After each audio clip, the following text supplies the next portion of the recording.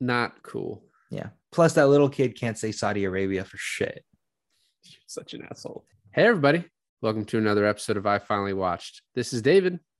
And this is Alon, and I finally watched The Kingdom. I saw The Kingdom in one of my friends' girlfriends, now wife / baby mama, used to work at a Barnes & Noble, and someone would put in their break room. Whoa. I'm sorry. Your friend's wife. Yeah. Mother of his child. Correct. Used to work at Barnes & Noble. Uh-huh. Okay, I'm caught up. Go ahead. And someone used to put down like free tickets to previews for movies. And so I got to see this for free before it came out in theaters, which is not that cool, but whatever. I really liked it. I was actually pretty moved by it. I thought it was very well done. It's by our boy, Peter Berg, who for some reason, this is our third of his movies.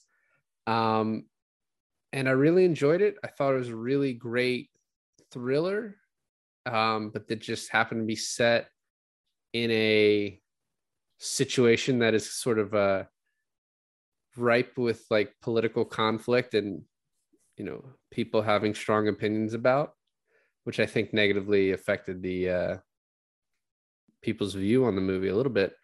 But watching it again, it's still really great. I used to get this in I didn't get this in Hurt Locker mixed up. I would get certain scenes from it. I'd be like, which one was that from? Because this came out in 2007. Hurt Locker came out in like 2009. But I think this movie really holds up, and I really, really wanted you to watch it. So what did you think? I liked it. I do like how not even set to do Peter Berg movies, but we started out with possibly like the lowest caliber of Peter Berg movies with The Rundown. Not saying The Rundown is a bad movie, but obviously this movie and Friday Night Lights is much better. And I don't want to say like this guy doesn't have a style, but it's almost like if your high school jock made a movie but was really good at making movies, this is the kind of style I expect out of that, if that makes any sense. It's like going for artistic, but also like super mainstream and like easily kind of digestible by most people. Exactly. And I also feel like there's a good amount of like testosterone pumped through these films too. Well, there's definitely like a pro-America slant to them. Yeah. Especially after this, like Deepwater Horizon, Patriots Day, so on. Right. It's just like Lone Survivor. Battleship, just that. Oh, we're doing Battleship. That'll be the fourth. Yeah, great. Another John Carter. Actually, Taylor Kitsch and that one too. I even got Sicario vibes. Now you're just desert. Now I'm just desert naming war chases films. In desert. What's interesting and how you said that this was topical, it's interesting watching movies over the course of like 60s, 70s, 80s, 90s, and early 2010s and today. Because there's always this like overarching bad guy that like some foreign country is like this decade's enemy. And obviously it's kind of coinciding who America is at war with at the time. But I thought what was interesting about this movie was that there are conflicting sides of the same country. And so it made it quite clear in the film, like, this is the good guys and this is the bad guys, even though, we obviously have like our American main characters with Jason Bateman, Jamie Foxx. So that was cool to me, how it was not so black and white, but it was like red versus blue versus yellow sort of thing. I don't know if those last colors meant, but what I think you're trying to say and what I will agree with is I think they give like a very nuanced portrayal of the bad guys of the, like in a normal movie, like in a movie not as well done, you would expect like America to be the good guys and then all the people in the Middle Eastern country to be the bad guys, right? But they actually give a lot of time to the story of um, Al Ghazi and Haytham, who are like kind of the two guys that we root for from that country, from Saudi Right. Arabia. And I don't think it was a movie that is like not as well made, because I think movies that are made nowadays and maybe in the last 10 years make a point to do that. I think movies that were made like in the 80s and 90s didn't give a shit to do that, you know? Yeah, but what I'm saying is, we are kind of like disparaging a little bit the Peter Berg and his kind of slant, but I think this is actually pretty. I think it holds up as far as the portrayal is what I'm saying. The fact that it shows like, this isn't, this reminded me of something, and it's like completely off topic, but every once in a while, well, not every once in a while, for a while, I was watching these videos where this guy was getting scammer calls, right? And was just fucking with these guys on the phone. And Okay. all these call centers are from India, right? And that isn't like you would think, oh, that's like an America versus India thing. Like we have this problem with India. But if you go through his comments, there are so many people from India who are like, I'm so sorry that you guys have to deal with this. We hate these guys too. I love your channel because you're taking these guys out because they give us a bad name. And it's just like that's kind of similar to this in that it's like there's a lot of good guys in this country that are trying to fight the same fight we are. And I think you can still have quibbles with the movie about the way things are portrayed, and maybe certain stereotypes. But I do think the movie is at least attempting to go to great pains to paint a more nuanced like picture of this area being Arizona, apparently. Um, but I think the movie, especially for a movie that's 15 years old at this point, I think was at least attempting, whether you think it did a good job, I did attempting to show like as I said, a more nuanced view of this. What's interesting too is that it's kind of funny you said Arizona. It's funny how things work out, right? Is that I have been on kind of a Rambo kick lately. And so now I'm going to watch Rambo 4, and I finished Rambo 3 last night. And it was supposed to be taking place in Afghanistan. And most of it was shot in Arizona.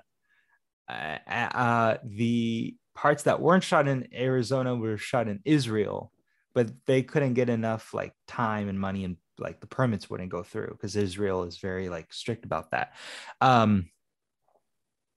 So the movie, if you don't know what Rambo 3 is about, is that the Rambo's colonel that trained him, gets kidnapped in Afghanistan. So Rambo has to go over there, but he gets kidnapped by the Russians, right? And he gets help from the Afghani people.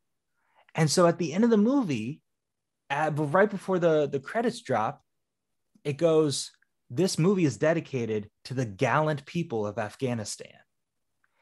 And it's so strange to me that like 40 years ago, we had no like problem with the Middle East. And now all of our movies nowadays are like the Middle Easterners are the villains.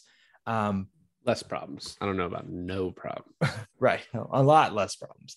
And so then, and it's also funny. So the gallant people of Afghanistan, and it was like, wow, like you would never see that in a movie made today in the last 10 years. But what's even funnier to me than that is that even 40 years later, the Russians are still the villains of movies that doesn't change. That the never villains changed. in movies in real life. That does. Thank you for the Rambo 3 segue. You're but welcome. That does a little bit go into, I like appreciate the opening. I was reading up a little bit about how some of the facts are not exactly correct. And the idea that you can sort of concisely state like the history of an entire like region/country in a couple of minutes, I think was like a little bit probably too much, but I thought the visuals were pretty cool.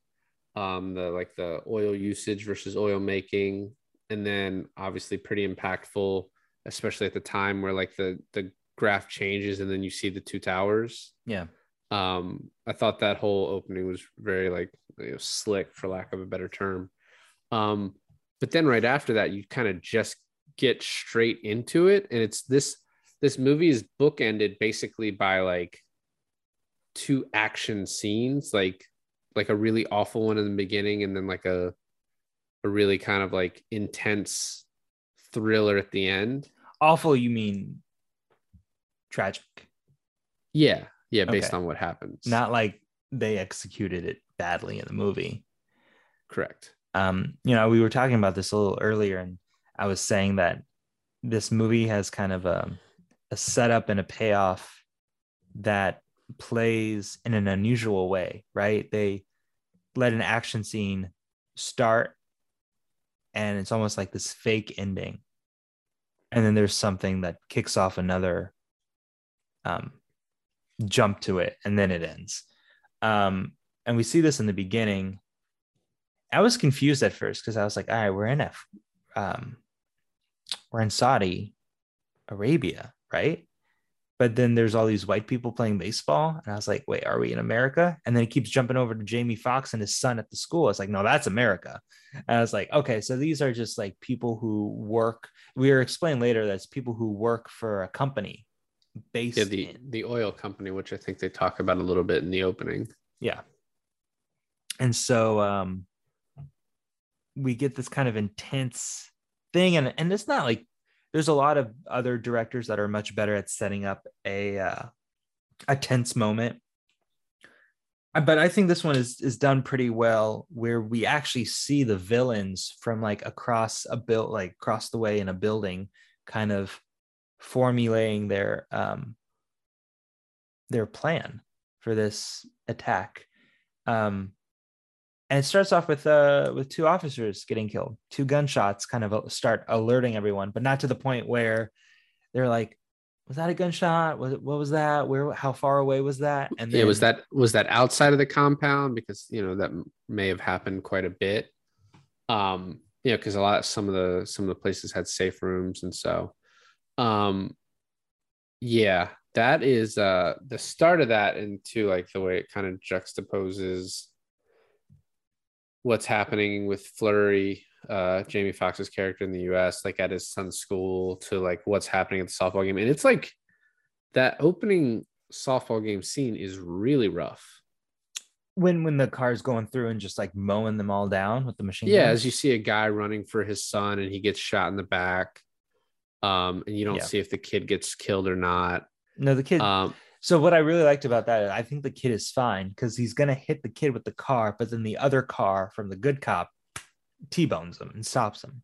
That's right. Yeah. Haytham, who we find out later, which, by the way, he was in a movie, him and Al Ghazi, but Haytham is like the leading guy in the movie I'd watched before this, called Paradise Now, which is like a really interesting movie about like two suicide bombers right before they're supposed to commit the act, like the days leading up to it, which is just kind of a very interesting picture into like, a mindset that you've like probably have never like really thought about before, like someone capable of that. Anyway, that's just an aside. It was a really good movie. Yeah, going back to that though, that scene is, as I said, it's very rough. You see all these people just getting mowed down, right? And then eventually the softball game realizes like something's up, and they all start running.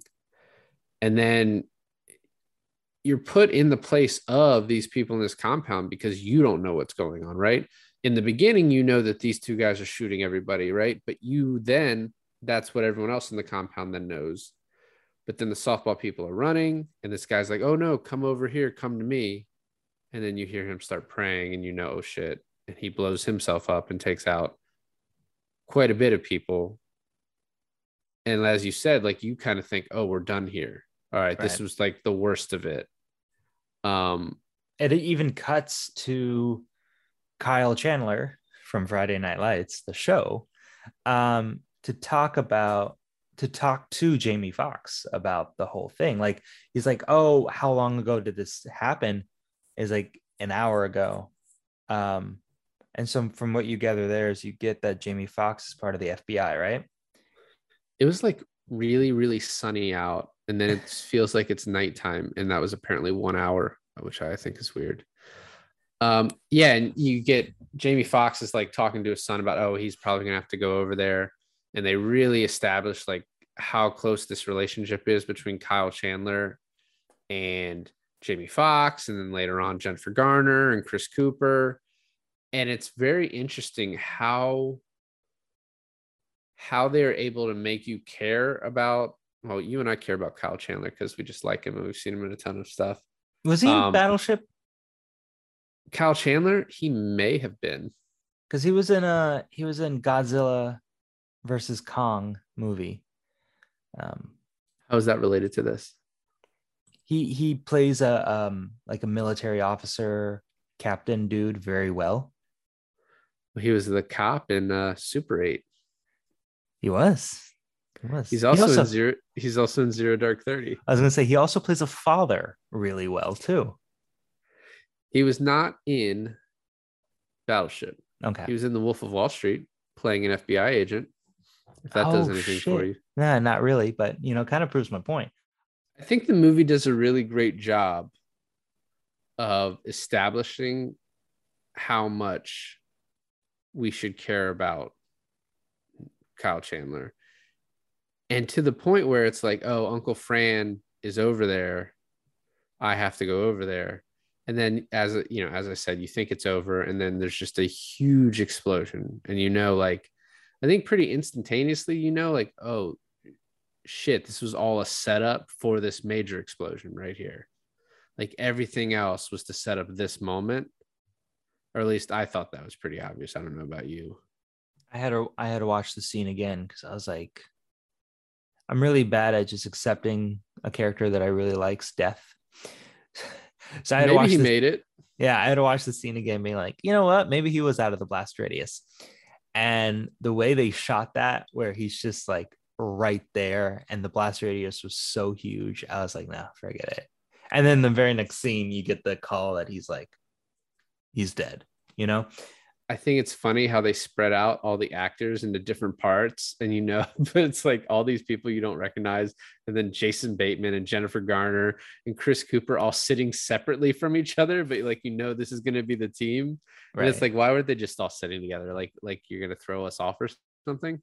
I mean, it's one of those movies, kind of like when we did The Outsiders, except The Outsiders was like all those actors introduced one by one, right in a row, right in the beginning. But I was like, oh, I didn't know Kyle Chandler was in this movie, and then he dies, and I was like, oh, that's why. And then I'm like, oh, Jason Bateman, oh, Chris Cooper, like I'm like, holy shit, like there they are. You even see some like original Friday Night Light people in there, so even the director, which I have no idea what he looked like, but then you explained to me where he was, and I was like, okay. What's interesting is this whole movie is trying to figure out who did this explosion. But in that first meeting, they're like, yeah, it could have possibly been Abu Hamza, who's a Saudi Arabian guy who might have planned this attack in his own country. And it's like they figured it out like 5 minutes into the movie. Yeah, but the whole thing is they had to be sure, right? They had to be 100% sure. And they had to find the guy too. Well, no, that really wasn't the point of them going over there. They did find him, but that was sort of just a bonus that I don't think they could have expected. Also, thank goodness for Haytham that he sweats a lot and that his uniforms, he happened to have some sort of uniforms in there. Otherwise, he was just going to keep getting tortured to death. Haytham is getting tortured by the guy who's kind of in charge. I forget General Abdul Malik. Okay. And the general's like, oh, you have 6 uniforms checked out to you. That's way more than anyone else. And he's like, I sweat a lot. And they keep beating on him. And then Al-Ghazi goes into his locker and finds the uniforms and finds sweat stains and brings them out. And he's like, all right, we're done here. and like throws them at the general. And the general looks at him and he's like, if anyone asks, all these marks that we gave you is from the crash. What's funny about that too is that they were like, oh, so you killed them to keep them silent so we couldn't question them later on.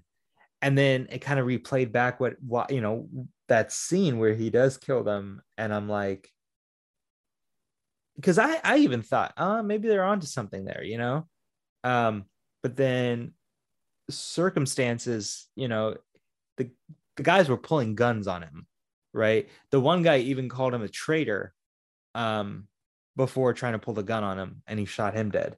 So I was like, no, he gave them plenty of chances to surrender. But he had no choice in those kill shots. Right. And there is in kind of an earlier draft of this, they were going to make it so that he became like disenfranchised because they accused him of this. And so then he tried to blow himself up.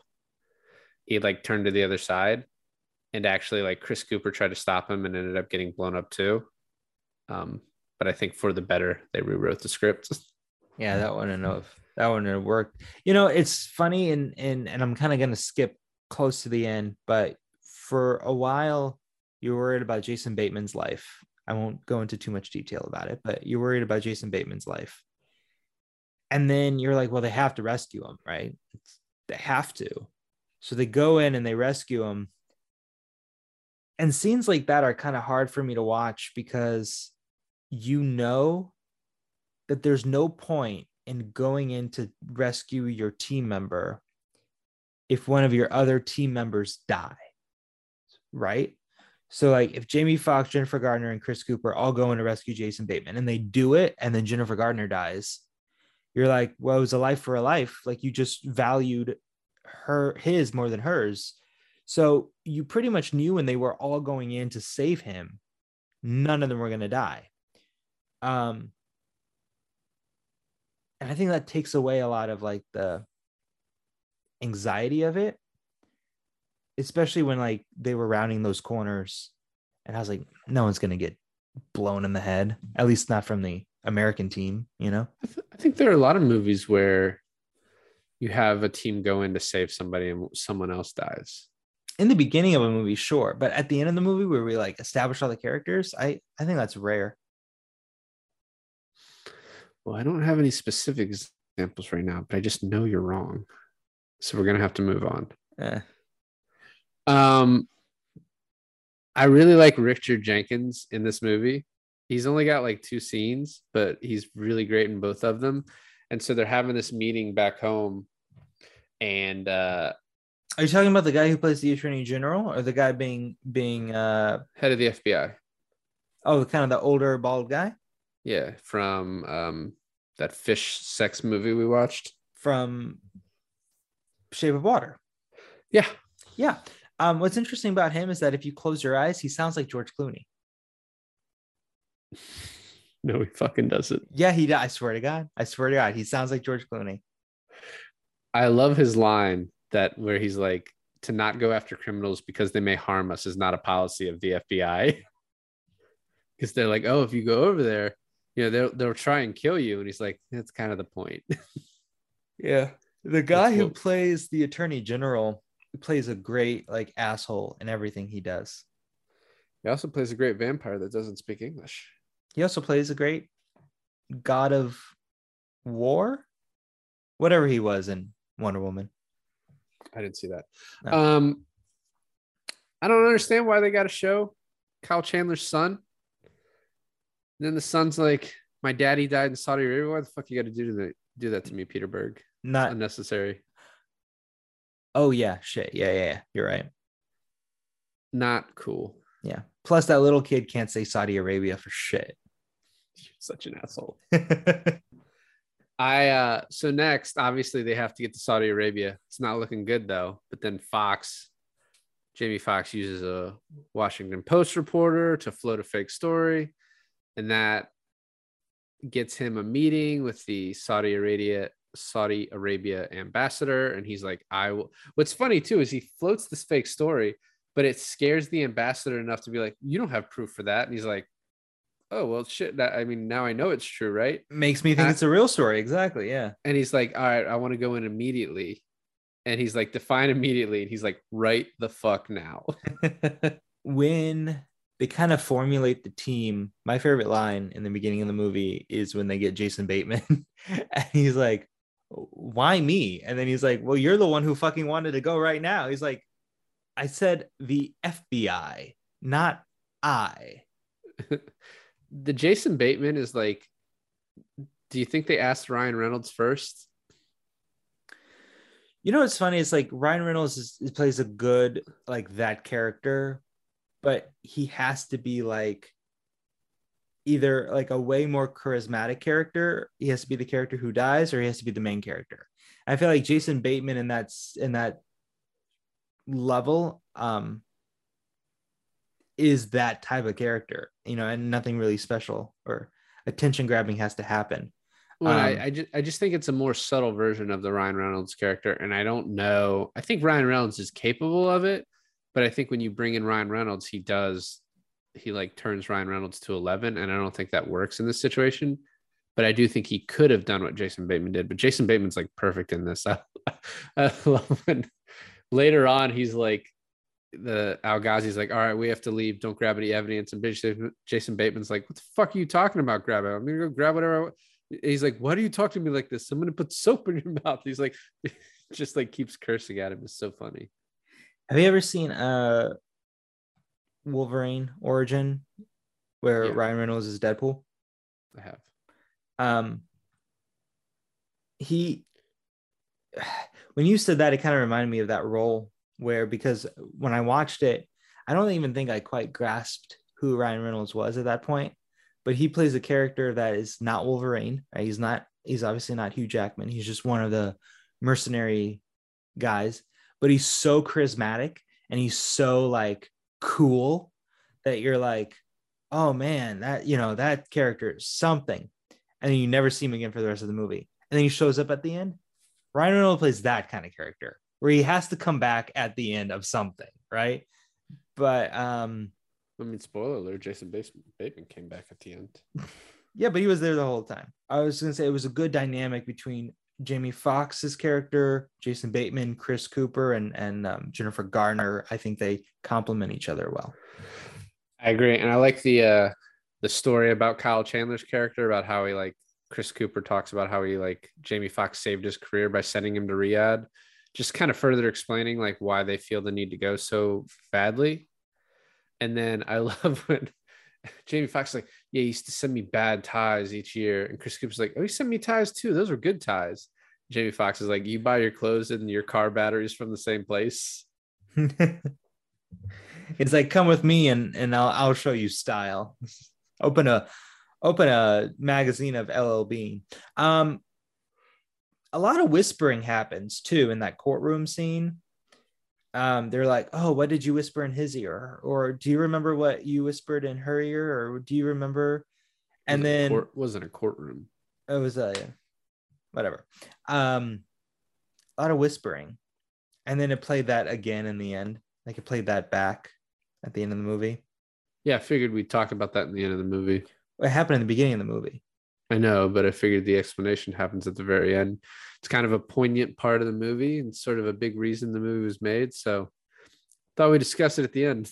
Well, we can discuss it at the end. Sounds good. I like the touches too of when they get there. He's like, you got to hand over your guns, and Chris Cooper tries to hide his, and Jamie Foxx is like, no. And then the Israeli stamp in the passport, and they're all like freaking out about it. And Al Ghazi is just like, it's not my concern. Like, we just gotta keep it moving. Let's get out of here. But all that why stuff is that I a big think really deal? adds to it. I'm obviously missing something political there. Israel and the rest of the Middle East don't really get along. Gotcha. Do you really That think was it. Jason Bateman had a grandmother over there? His character might have. Is he just like everyone had their own like little special skill set, but Jason Bateman, what was he, just like an analyst? I don't know. Huh. I don't remember what was he doing when they finally were able to investigate.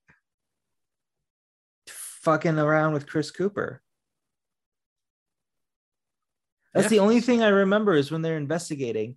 Jennifer Garner is doing the autopsies, right? And then Chris Cooper is putting together the bomb from the ambulance and figured out it was an ambulance. And then he gets up. Jason Bateman's making fun of him and he wipes the dirt off of his hands on Jason Bateman's shirt. I don't know what the fuck he was doing the rest of the time. Jason Bateman was doing stuff before that. I just don't really remember what it was. What's funny is they actually only investigate for like a day. Once they're actually able to investigate, it's literally only a day. So the prince is a dick, right? Yeah, he's a dick. So is the general. I do like when they're driving and how fast they're going and the explanation of that, the standard operating speed. Yeah, I thought was really cool. Jason Bateman's line, like, "Oh, maybe if we slowed down, we'd recognize livestock." Who was the guy? I think the actors from Entourage, mainly known for Entourage. Jeremy Piven. Yeah. So who? I didn't quite understand his character. He was like he works with the State Department, so he like an ambassador. Yeah. I think he answers to the Attorney General. Okay. Or at least in this, maybe he didn't answer to the Attorney General. He just is, in lockstep with what he thinks. So they get locked in the gym, and then the next Richard Jenkins scene where the Attorney General is like reading off the note to him that he read to the terror committee. Right. And Jenkins is like, well, I think what happened is you went to the president and he wouldn't fire me because I'm doing what I should be doing. And so now you're just going to some committee. And I love the lines of like, you can go out on your feet or your knees. And he's like, that's just the way I do this job. You can fire me whenever you want, but it's not going to change how I do this. And I think that was like, once again, he has like two pretty great scenes. I think he has a couple more too, but those are the ones that like stick out to me. Yeah, he comes back at the very end, I believe, but that's more poignant ones. But then we do meet Jeremy Piven, who is like a perfectly Weasley character. That's exactly the word I was going to use to describe him. I love Jamie Foxx is like, you talk too much, and he's like, you ain't wearing a vest. You got nothing. And like as he like hits him on the chest. Yeah. Yeah, I think those are good scenes. And then the prince is like, you're going to come to dinner to the next, you're not coming to dinner tonight. You're coming to dinner tomorrow night because we got to show you guys struggling to get things done. And then you're going to come to me like for purposes of the story. So I thought that was funny. Just I like movie making bullshit. I like right when the prince invites them to dinner the next night. Piven's like, all right, listen, I got a plane ready to go. We can just get on the plane. We can just go. You can just go and leave right now. That can be just over. And they're like looking at each other like, no. Right. Like, so they're locked in the gym. They go out the first day, but then they're immediately told they have to go back in. So while they're in the gym, they find the Abu Hamza video. And they can see, all right, this is the vantage point of the bad guys watching the terrorist attack happen. I mean, this is what gives them the idea to kind of, when they are allowed to look around, to eye a certain building that does have that vantage point. But everything that leads up to this, I just found is getting kind of slow for me, the movie. Just like, I understood the buildup, but you got to go have dinner with the prince, and then you got to go ask the prince, and the prince gives you permission. There's like 45 minutes of investigating scenes, and now we get into the action, Not that I wasn't appreciative of like the good buildup and the good storytelling there, but I was like, you know what? Where's the action, man? Yeah, we're going to talk about the story building a little bit. So buckle up. I also really like Al Ghazi, and he does this several times. I mentioned it before, but when he just looks at Jason Bateman, he's like, I don't like your jokes. He's like a very like self-serious guy, and he doesn't get the American sarcasm of Jason Bateman. He doesn't like the cursing. I think it's very funny. Like, I think he's established really well for that type of character in this movie. So next after this, they go to interview witnesses. And this is when we get to meet Tim McGraw. We also get to meet Ashley Scott, which was, I only know her from the Birds of Prey TV show that I watched. She the blonde woman from where they were like, oh, it's so sad what happened to the Jacksons. Yeah. And Tim McGraw's line of like, my son was trying to put band-aids like on his mom's face to put her jaw back on. I was like, holy fuck. You know, that was just Tim McGraw requesting. He's like, all right, if I'm going to play this part, I need something really tragic. Pete, I should be drunk again, right? You want me to be drunk again? Okay, I got it. You know, no need. I got this. Yeah. You don't want me to be drunk? Too late. And then after this, Chris Cooper is like talking to Al Ghazi. He's like, your men are walking all over this evidence. He's like, do you understand what evidence is? Little clues. And Al Ghazi's like, oh, do you want to go into the hole? And Chris Cooper's like, oh, yeah. And he's like, no, you're not going to the hole. And then also, so after this, they're retracing the scene and they show where Hatham shot the two guys, and Jennifer Garner walks by him and is like, nice work. And I still can't tell if she was being sarcastic. Oh, I didn't think she was being sarcastic. I thought she was like, good job shooting those fuckers. Yeah, I just don't know what, because, you know, it's already been established that like he got in trouble for killing them because they wanted witnesses. So it's just, yeah, the way she said it was so deadpan that I just like still can't tell to this day. No, I took it as that, just because I guess who was affected second to Jamie Foxx the most by Fran's death was her. Yeah. Yeah, for sure. After this, we get the Bateman reading The Idiot's Guide to the Quran. And then we get our first Friday Night Lights moment where we get Al Ghazi and Hatham both going home, and we get the Friday Night Lights type music, like the Peter Berg, like classic. This is what I think of when I think of him. Like he plays this like very like slow, like melodic music I'm not very good at describing music, but it sounds exactly like the same stuff from Friday Night Lights. And it's like really gets you to care about these two characters, which I think, as we pointed out, like movies before this didn't really care about these characters from other countries. Right. Yeah. And then we get to the second day, and the only difference about the second day is they get permission to go to this tall building, and they get there, but then there's just a new guy who's going to stop them from going in. And after he hits Al Ghazi, I love the way that Jamie Foxx beats the shit out of this dude so quickly that he doesn't even know what happened. I like how he was like, are you okay? He's like, no, are you okay? You're the one who got slapped. Right. And then they go up there and they're like, hey, they tell Al Ghazi's like, this is what we're telling you. Like, we found this detonator. This is the vantage point. This shows you everything. It's like, this is the same view of the Abu Hamza video that we think is Abu Hamza. And I think the relationship between him and Jamie Foxx is really established in this, especially when he's like, hey, tonight when you go to dinner at the Prince's, she can't come. Jamie Foxx is like, oh, okay. Hey, he has something to tell you. And then just walks off.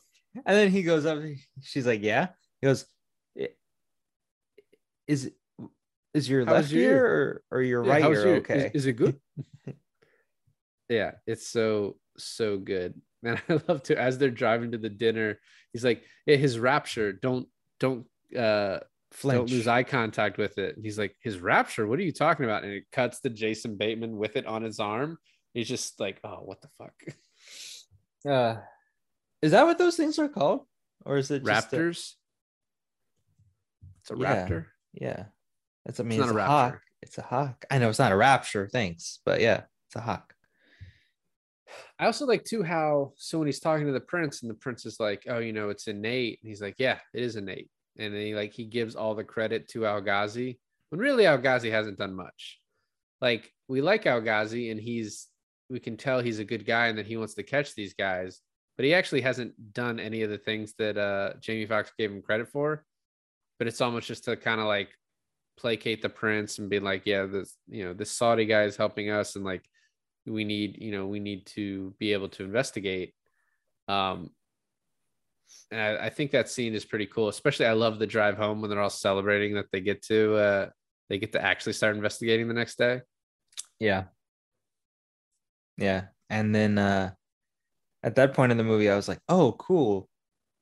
Investigating scene. Like I'm thinking like montage, CSI sort of stuff. And it's just this like 20-minute thing of them like digging through mud and bodies. It's not, I won't say it's that long. We do, by the way, I think at this point, Jason Bateman puts on gloves and goes to one of the Saudi guys. He's like, hey, you want to check, huh? What was he doing though? I was digging through stuff, digging through dirt. I mean, yeah, Jamie Foxx was just like too pretty to do that, you know? He's like, I'm not digging through dirt. I'll go over here. I do like when he's like, it's something about the expression of like, oh, we got bigger fish to catch or whatever. And he's like, oh, he says something about a dog. Jamie Foxx is like, oh, it's a fish. And he's like, well, dog is much bigger than fish. And Jamie Foxx is like, yeah, I didn't make the expression up. Yeah. Yeah, I'm trying to remember. I think it was like catch. I don't know. But yeah. When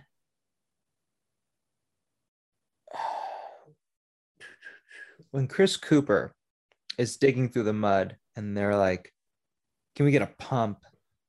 He's like, he asked for the pump, right? And the guy's like, pump. And then next thing is like, they're all like paling out the water. Right. But then they get to the, I don't know what he calls it, but it's the axle. And then it's like, so obviously it's of an ambulance. Yeah, it's a gurney. And then at the same time that they're digging that out, right? Jennifer Gardner is doing the autopsy, where this scene comes up where she can't touch the bodies because they're Muslim. And then it's just like, okay, well, where are all the non-Muslim bodies? And they're like, oh, it's over here. Like, that's fine. Yeah, go do what you want with those. And then at the same time that she's digging through the bodies and Chris Cooper's digging through the mud, they both come upon marble. Well, and actually you see a scene where they're like putting a car together, or they're building bombs, right? Abu Hamza and his people are like building some sort of bombs. You don't really know what it's for, but you're like, oh shit, that's, something's happening. But what's cool too is all while this is happening, Al Ghazi's like, I'm going to take you to a guy I know. And I think this is like kind of one of the really cool scenes and really like establishes like the audience's like for Al Ghazi, like what, like, and establishes his character. And I love when he's like, that we talked about this before we started, but the green beast. Oh, yeah. And then he's like, oh, did you know Steve Austin? And he's like, the $6 million man, that's my shit. He's like, oh, you have to go to the bathroom? What's funny is the scene where he introduces him to the guy, gives a lot of but by the way, what a weird room, just full of like teenage boys playing video games. It's like, it felt like kind of like an internet cafe, basically. But like an arcade / internet cafe. But this guy who used to be a bomber, runs it for community service. Yeah. Okay. Yeah, I guess that's what he's good at, Okay. I love when he's like, yeah, he's like, does he know where Bin Laden is? Because that would be a huge promotion for me. Could you imagine? I also, right before this, real quick, the Al Ghazi, when he's like, when we catch this guy, I don't even want to ask him one question. I just want to kill him. I thought it was a really cool scene and definitely like ties to the end.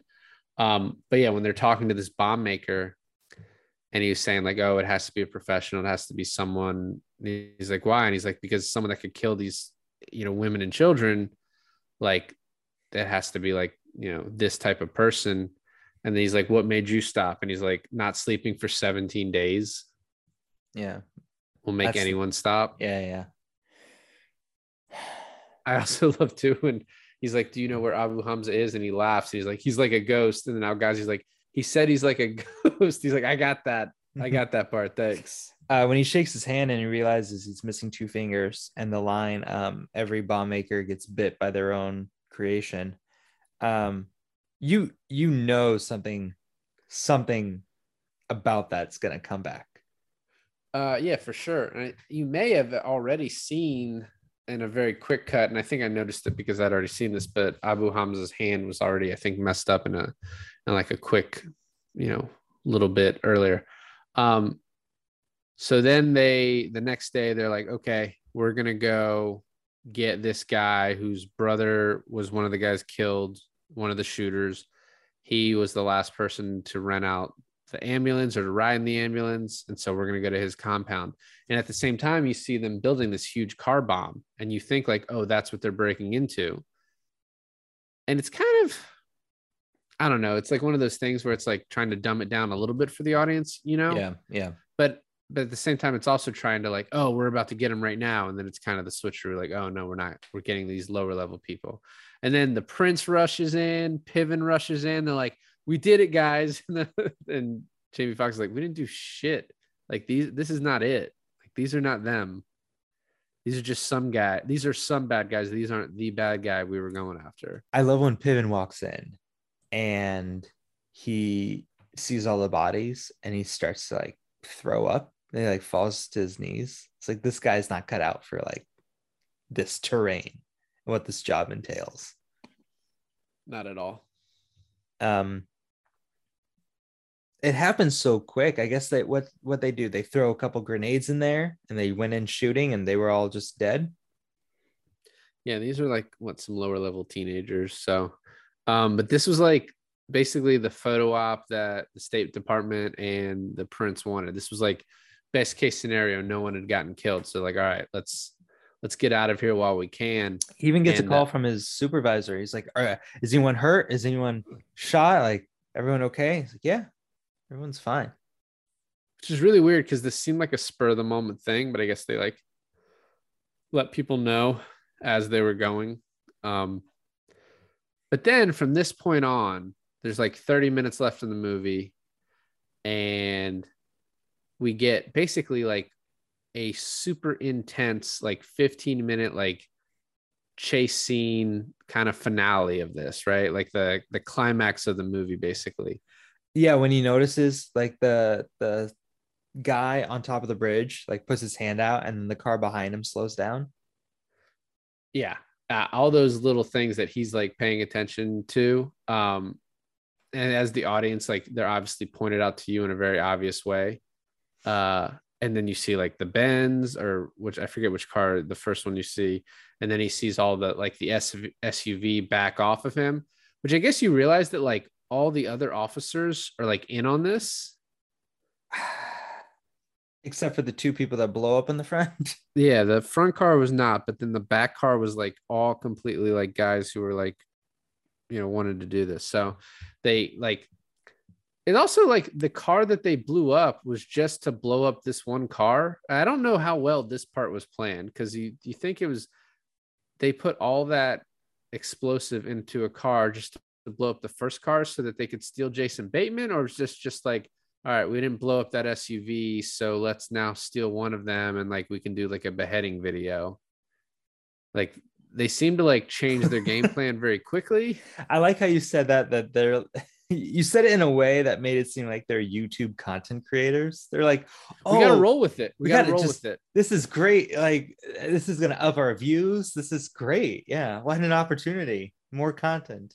Also, how did they know how to get the weakest link? Like, how did they pick out that Jason Bateman was the one? Like, I mean, have you looked at Jason Bateman? Let's be honest. I'm just saying, how did they know? Because he was wearing a Pixie shirt. That's how they knew. So then there's a Benz that starts shooting at them, which I don't know what those guys are doing, because the Mercedes just kind of fucked everything up, because they get shot up. And so then they're able to steal a Range Rover and then track the Benz down.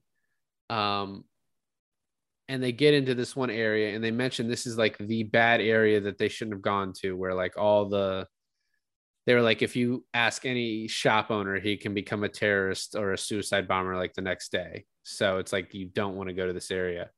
Um, and immediately they see the SUV, they see the Benz, and then a rocket launcher pops out and like shoots at them. And like from there on, it's just all hell breaks loose.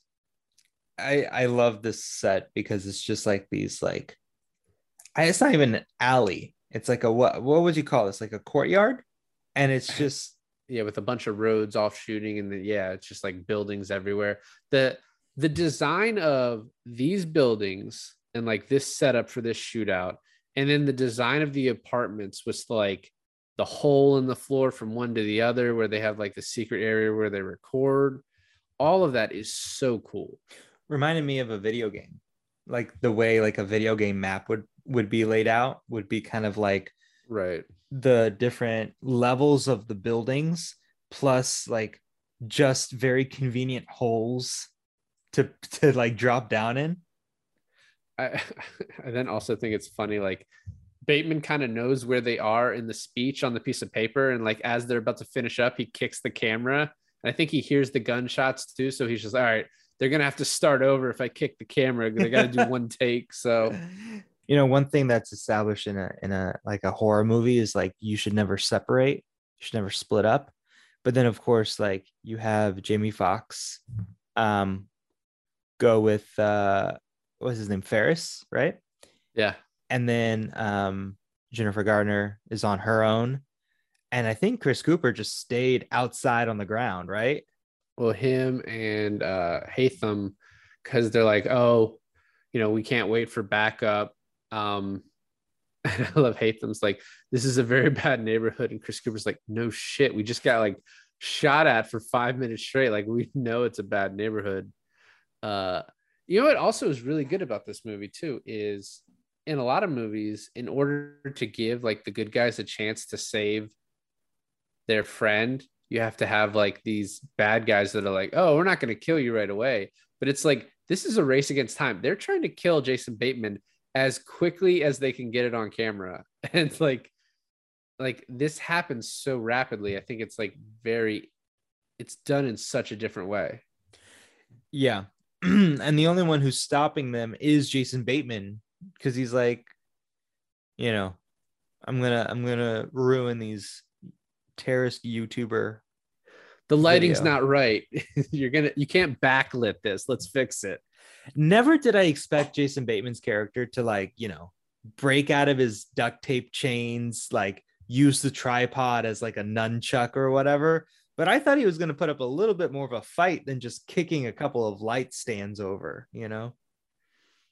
There's a lot of them, and they had a machete to his neck. So, but then Jennifer Garner stumbles on, well, Abu Hamza, which you don't know until later. But then I like that she's the one that saves Bateman. Like Chris Al-Ghazi and Jamie Foxx are in the other room, like just fucking kicking ass, like shooting people, throwing grenades.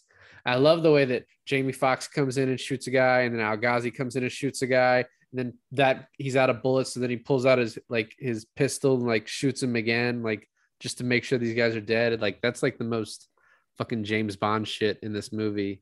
And then Jennifer Garner.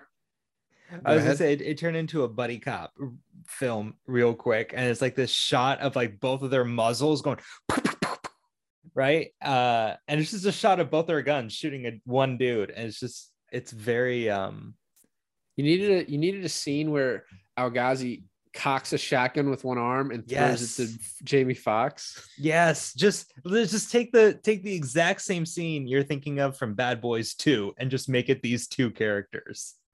And then while they're doing all that, Jennifer Garner saves the day at the last second and shoots everyone except the biggest dude in the room. Even Jason Bateman like tries to warn her, but he pulls her out of the fucking ceiling. But I just thought of another great scene for Jamie Foxx and what's his name? Ronald Fleury, like a snowstorm. And Ferris, right? It's one of those things where Jamie Foxx runs out of the bullets of his gun. So Ferris has to like kick a gun in midair over to him.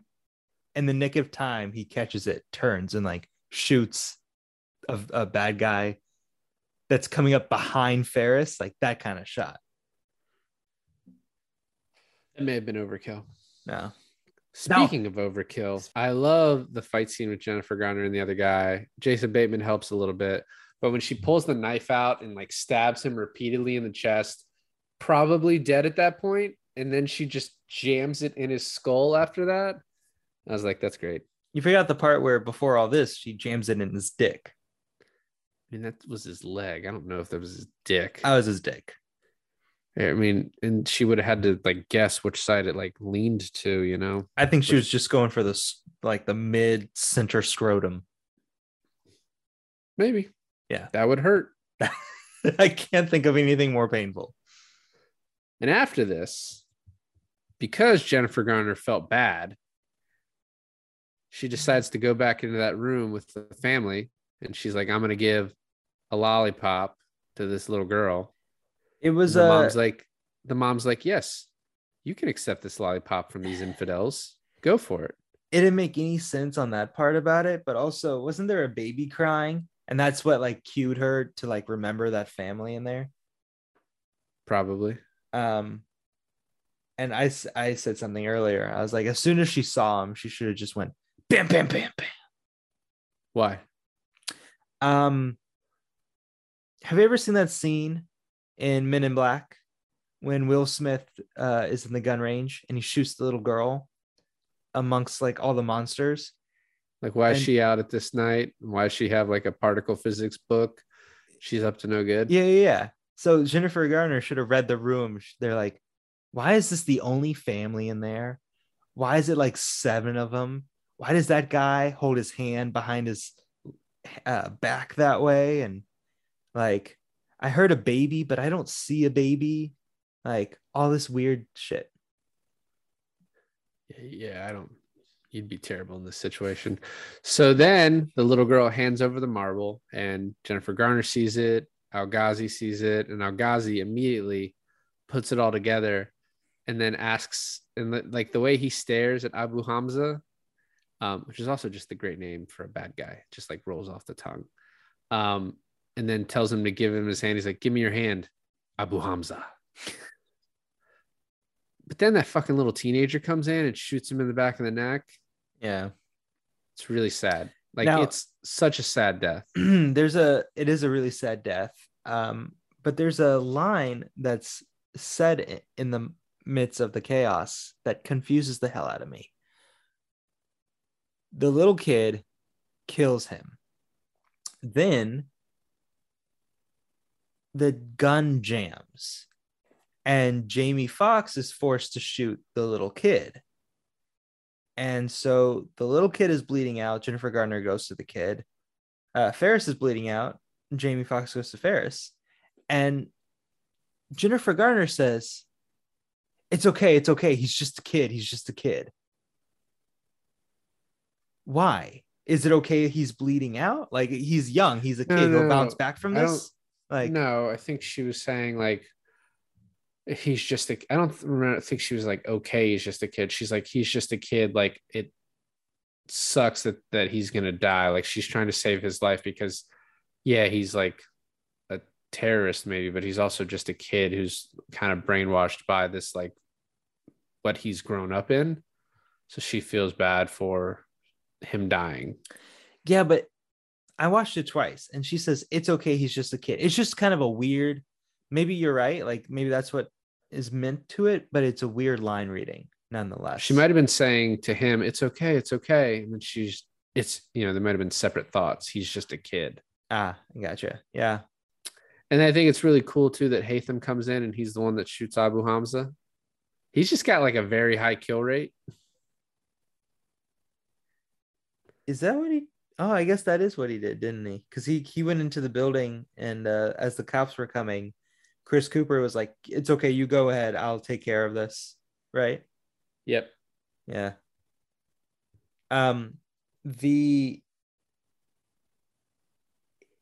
If it was inappropriate for Jennifer Garner to kill that entire family when she first met them. Fine, I understand that. But now would have been a really good time to go and kill the entire family, because isn't like their whole like mindset like anyone can be a part of this thing? Like the mother, the daughter, they're all going to be trying to continue on this like legacy, right? I don't think women are allowed to be bomb makers, but I mean, the whole point of the end of the movie, and we talked about this. So Jennifer Garner's crying in the initial meeting, and Jamie Foxx goes up and whispers something to her. And then Jason Bateman asks about that in the middle of the movie, and she plays it off as a joke. And then he asks at the end, and at the same time, the mom asks the daughter, what did your grandfather, Abu Hamza, what did he say to you before he died? And it's the exact same thing. Like, we're going to kill them all. And the whole point of that, especially from Jamie Foxx's perspective, is how bad he feels that was the thought that came to him, that we're going to kill them all. Because yeah, it's like we're going to get the bad guys, but when he says like we're going to kill them all, to me a little bit, he's lumping like all of these people in when there's a lot of like good people that also want to get these bad guys, right? And then the fact that this little girl was told the same thing by her grandpa as he's dying. I don't know. I thought it was a very poignant moment that maybe some people didn't see the same way as me. Also, him meeting Al Ghazi's son. He also had daughters too. He's like, oh, fuck that. But he like goes and meets the son, which is just like kind of parallels meeting Fran's son in the beginning too. And how he's like, did you know my dad? And he's like, oh yeah, your dad was like a really good friend to me. I wish Al Ghazi had not died. It's very sad. Yeah. You took it as, because he didn't say anything. So you took it as Jamie Foxx regretting whispering that to her, because he didn't say anything. He just said what he said to Jason Bateman. And then it cut to Jennifer Garner's reaction, cut back to him. And then it's kind of the end of the movie there. Well, he walked away. You took that as regret. I just thought it was just a parallel of like, no matter if you're American or from Saudi Arabia or Afghanistan or wherever, it's like revenge is universal. Revenge is universal, and hate begets hate, and whatever. Yeah, exactly. So he has some regret about the hate that he was filled with at the time. Yeah, but he executed it. Well, I mean, the guy had to die. So what are you gonna do? You had to have a movie there. So overall, I hadn't seen this movie in quite a while, probably since close to when it first came out, and I probably watched it a couple of times, like on DVD after. But this movie really held up to me. It was really good. Maybe not exactly on the same level as Hurt Locker, but I think a really well done movie that I think a lot of people should like give a chance and watch. I really was happy to rewatch this one. Yeah, I'm glad this was one we did. I feel like we kind of spread these kind of movies apart. We definitely don't spread Peter Berg movies apart, but we spread war movies apart. I mean, once you do the rundown, how could you stop, All right, we'll do Mile 22 next. No, thank you. And I really liked it. I thought it was enjoyable. It's very Peter Berg, like we described. It was heartfelt. It was good, but it was also mainstream enough to kind of feel like a popcorn flick. So I enjoyed it, and I thought Jamie Foxx was brilliant in it. And the other thing too is like, it's really like some people have commented on. It's like a procedural investigation movie. It's like a revenge movie, but just put in this very like politically, climax situation, right? Like this very like fraught thing that we've been dealing with as a country for 20 years, if longer. And so I think like it sort of elevated it. And yeah, it was really great. So Yeah. thanks for listening to another episode of I Finally Watched. This is David. And this is Alon. And I finally watched The Kingdom.